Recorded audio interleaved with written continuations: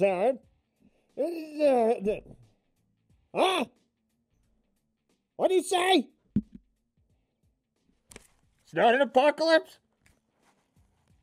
Damn it, Larry! I said if you put it in the notes, I'd do the thing! So, end of quote. Repeat the line. Oh, you're art. Oh, you're being I don't think artistic is the word, Larry. Sorry, guys, intern, technical difficulties. Give us a second. Apologies, everyone. I have a highly regarded intern. Larry, wipe that look off your face. We're trying to run a news organization over here. Well, I guess my preparation for Armageddon was a little premature, but what's up and welcome to the Wake Up Call brought to you by Simply Bitcoin. I'm your host, Rustin Watt, and today we're minutes to midnight. Some would say on the geopolitical front, we're the closest we've been to a nuclear deterrent being used since probably the Cuban Missile Crisis, which begs the question, can Bitcoin survive a nuclear blast or a full-out nuclear war? Actually, Bitcoin is highly likely to survive a nuclear blast and the fallout that would come. The real question is, will civilization? But let's break it down and look at what a nuclear attack and response would look like, along with the damage that would bring. We'll see just how Bitcoin is like a cockroach. You may stamp one out, but 6 more take its place. This is much like the distributed and decentralized nature of Bitcoin, with nodes on basically every continent, as well as the ability to transact without internet as well. Bitcoin is nuclear blast proof. And you don't just have to take my word for it. Several renowned cryptographers, including Nick Szabo and Ralph Merkle, the inventor of Merkle trees, have claimed Bitcoin would survive a nuclear war. Ralph Merkle stated, quote, "If nuclear war destroyed half our planet, Bitcoin would continue to live uncorrupted. It would continue to offer its services. The only way to shut it down is to kill every server that hosts it," which is hard because a lot of servers host it in a lot of countries and a lot of people want to use it. However, one of the first issues humanity would encounter in a large scale or even medium scale nuclear conflict would be a lack of reliable power sources. This wouldn't simply be due to a nuclear winter or the cooling of Earth's atmosphere due to radioactive soot being thrown into the air, rendering solar power sources more or less useless, but also due to global equipment shortages and transportation shocks.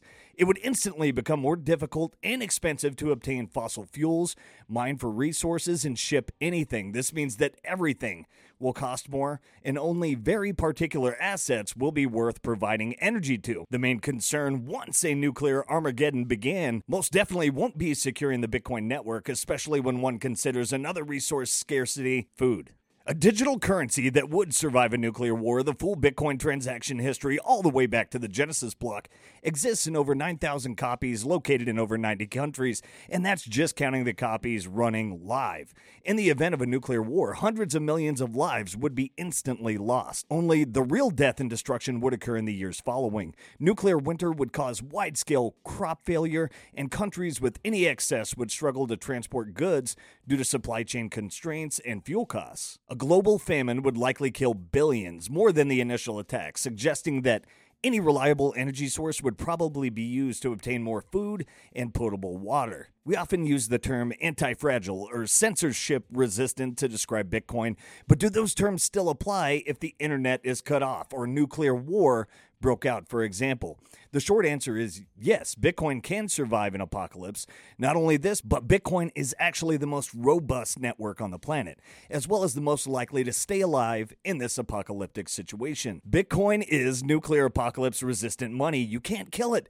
Bitcoin is a cockroach. You may stamp out one node, but 10 more will spin up in its place. Most people will look with disgust at a cockroach, but they're one of nature's most perfect creations because the oldest cockroach fossil ever found, 350 million years old. To put that in perspective, cockroaches predated the very first known dinosaurs by 150 million years and were around not only to watch their demise, but also remain in our world today in a nearly unchanged form. In fact, they've needed to evolve so little in all this time that fossils of the Mylacris species are nearly identical to living specimens found today. Still, cockroaches thrive where other species usually die off. None are known to be listed as endangered. The heaviest of the known roach species, the rhinoceros cockroach, can live in excess of 10 years, far beating out most of the insect species on the planet in longevity. It also weighs in at a hefty 33.5 grams. However, the most amazing fact about them lies in their tenacious ability to live through almost anything. Most people think it's an urban legend that cockroaches can live a week without a head, as as though it was a little joke spread around by someone who is fed up with having too many of them in their home.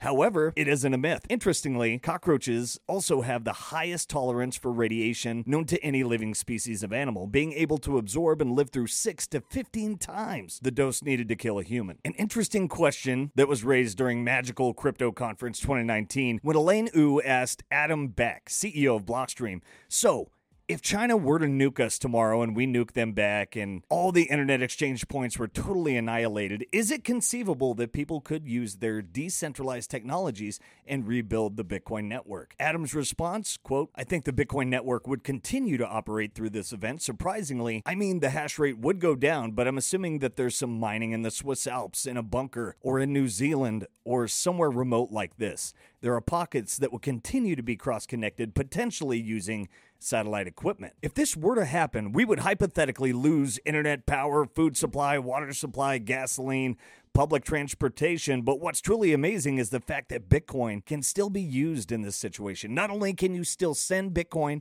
through a variety of different methods, but you can also run a node and theoretically even mine Bitcoin as well, although that would be somewhat of a stretch, but it technically could be done. The point is, even if the internet and power go out, you can still use Bitcoin. It may not necessarily be easy, but nonetheless, it is possible.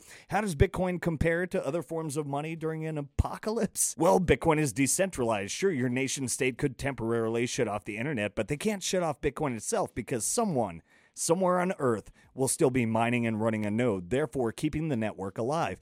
A prevalent example of how Bitcoin is decentralized is the large number of nodes that it has, which are distributed across many different parts of the Earth, all enforcing the rules of the network, keeping a copy of the Bitcoin time chain and auditing its supply. In order to kill Bitcoin, you would have to independently go to each node in every country and every home and destroy every single one that exists. Given how many there are, this is simply not possible. And you can look at bitnodes.io, which shows worldwide node distribution. This is also one of the most conservative estimates of how many nodes are currently running. Bitcoin can be sent offline. Bitcoin is data, and data can be sent through many different forms of communication, such as mesh networks, SMS, ham radio, sneakernet, satellites, etc. The Blockstream satellite network makes this possible by broadcasting the Bitcoin blockchain and time chain over Earth 24/7 for free. Blockstream engineer Grubels detailed how you can build your own satellite node and receive data coming from the Bitcoin blockchain. You could use your own TV dish to run a node, completely without the internet. Dogecoin, Sushi, Crop, Ethereum, etc. No shitcoins have satellites flying above Earth in order to strengthen their networks. Bitcoin does. Characteristics like this are what separate Bitcoin from everything else. It is serious money for serious people who are determined to keep the network alive. Currently, the Blockstream satellite network solely offers a downlink connection, meaning that you can't send data back up to the satellite. You can only receive data beaming down from the satellite.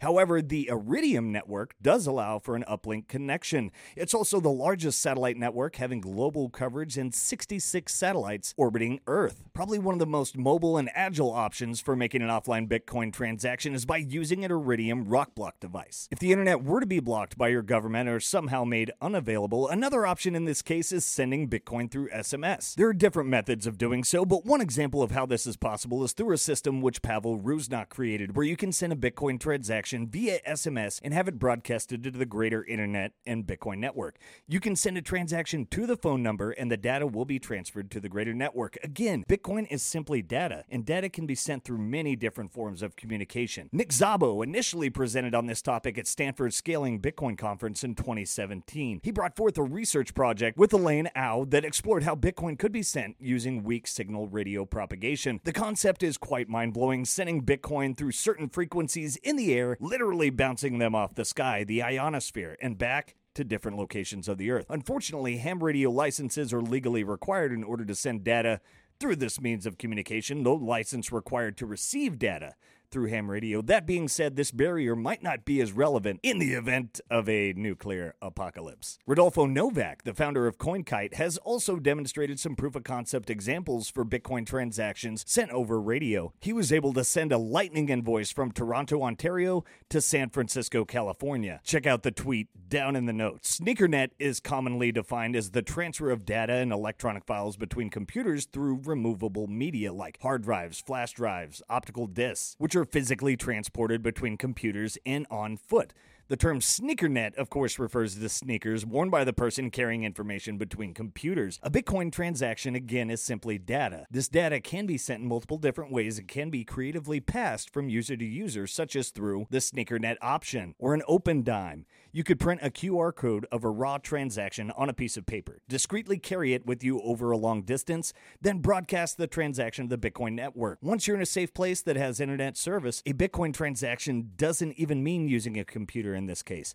With SneakerNet, a Bitcoin transaction could mean handing a piece of paper to someone else. As Hal Finney said, the computer can be used as a tool to liberate and protect people rather than to control them. We're not going to be those lemmings owning nothing and being happy, as Klaus and the WEF clowns preach. We'll own Bitcoin and be happy.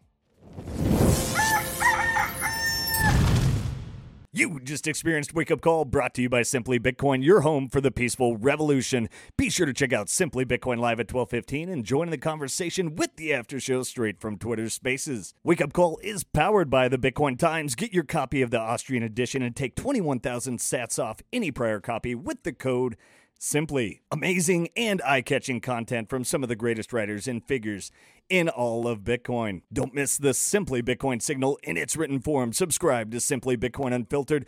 Do it for the culture. Follow us on Spotify and Apple with your favorite podcasts, and that'll bring us to a wrap. Thanks to everyone again. Share us, give us a pump, and tune in with us at Simply Bitcoin Monday through Friday. Get on up. Get on the mission. Go wake some people up and go get yours today. Thanks to you all for tuning in and sharing the show. It means a lot. The Simply Bitcoin takeover is in effect, baby. Spread that signal and stay informed on the peaceful revolution with Simply Bitcoin. Until next time, peace. Will really work. But let me tell you, the apocalypse is coming, and you're going to need a Bitcoin.